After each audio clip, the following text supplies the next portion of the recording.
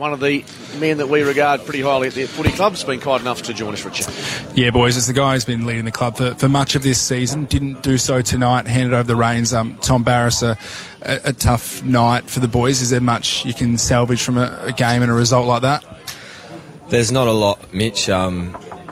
We felt that our effort wavered over 4 quarters, and that's a fundamental to our game, and that's not an acceptable performance by us, by our standards, no.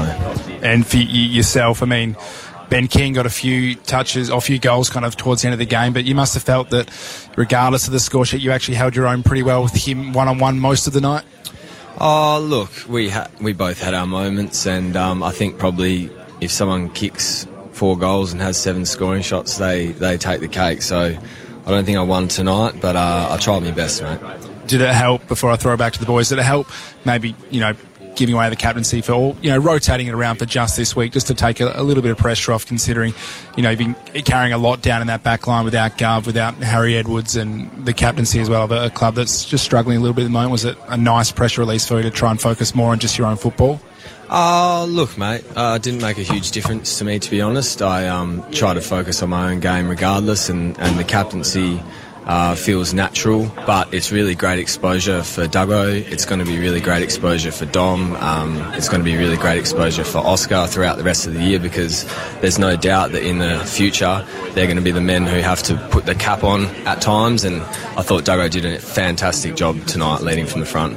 Carl Langdon, Glenn Jakovic, Mark Redding's up in the box. I'll throw it to you, boys. Yeah, no doubt about that, Tommy. He had 32 disposals, Liam Duggan, so you certainly can't begrudge his performance tonight. But 63 times inside 50.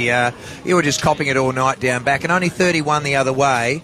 The contest in the second quarter was a real worry. It was 12-0 at one stage there, and it was just relentless. Yeah, mate. Obviously not what we're looking for, and like I said, we had lapses in our effort and our intent, and that's not an acceptable thing in our footy club. That's a fundamental for our game, regardless of system, regardless of anything. Contest is king in this league, and we weren't able to provide in the second quarter, and that's why we got belted. Tom, by your own admission, and obviously Adam during the course of the week, talking about effort and the breakdown of effort, where does the fight come from? When you dish up the first quarter the way you did, that was spirited, you're right in the contest, it's 3-2, a nice arm wrestle, a little bit messy, but then the second quarter was just bereft of any effort or confidence. What's the messaging out by the leaders? I know you're deep down at one end, but it just looked like he's completely stopped, and a bit of self-preservation that we witnessed from up here from the commentary box, and no work rate. Yeah, well, as leaders, we got out-led in that second quarter, and it's on us. We've got to demand higher standards of our players, and we didn't on this occasion, and that's why we wore probably 7 goals to none. Tom, Mark Redding's here. The injury list is well documented, but it looks like... Mark Redding's here. The injury list is well documented, but it looks like Jermaine Jones and Jack Darling, another couple of casualties tonight. A lot of question marks over how you're going about it at MRP and whatever. A lot of these are collision and injuries that, well, to the outside, don't seem to be something you can control.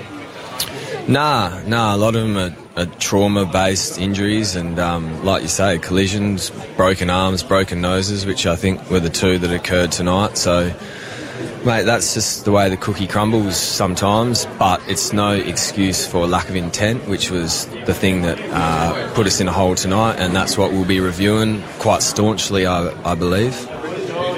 Tom, just quickly, I know this is a pretty sort of media-type question, but fans sort of think you guys go about your business. People don't think that you ride every bump and take it all on your heart and sleeve and wear the pain internally, but obviously this is a tough time for the club. Yeah, it's a really tough time for the club, mate, and we love this footy club, and it pains us to see it struggling, so don't think that we go home and sleep it all night, because I can tell you right now we don't.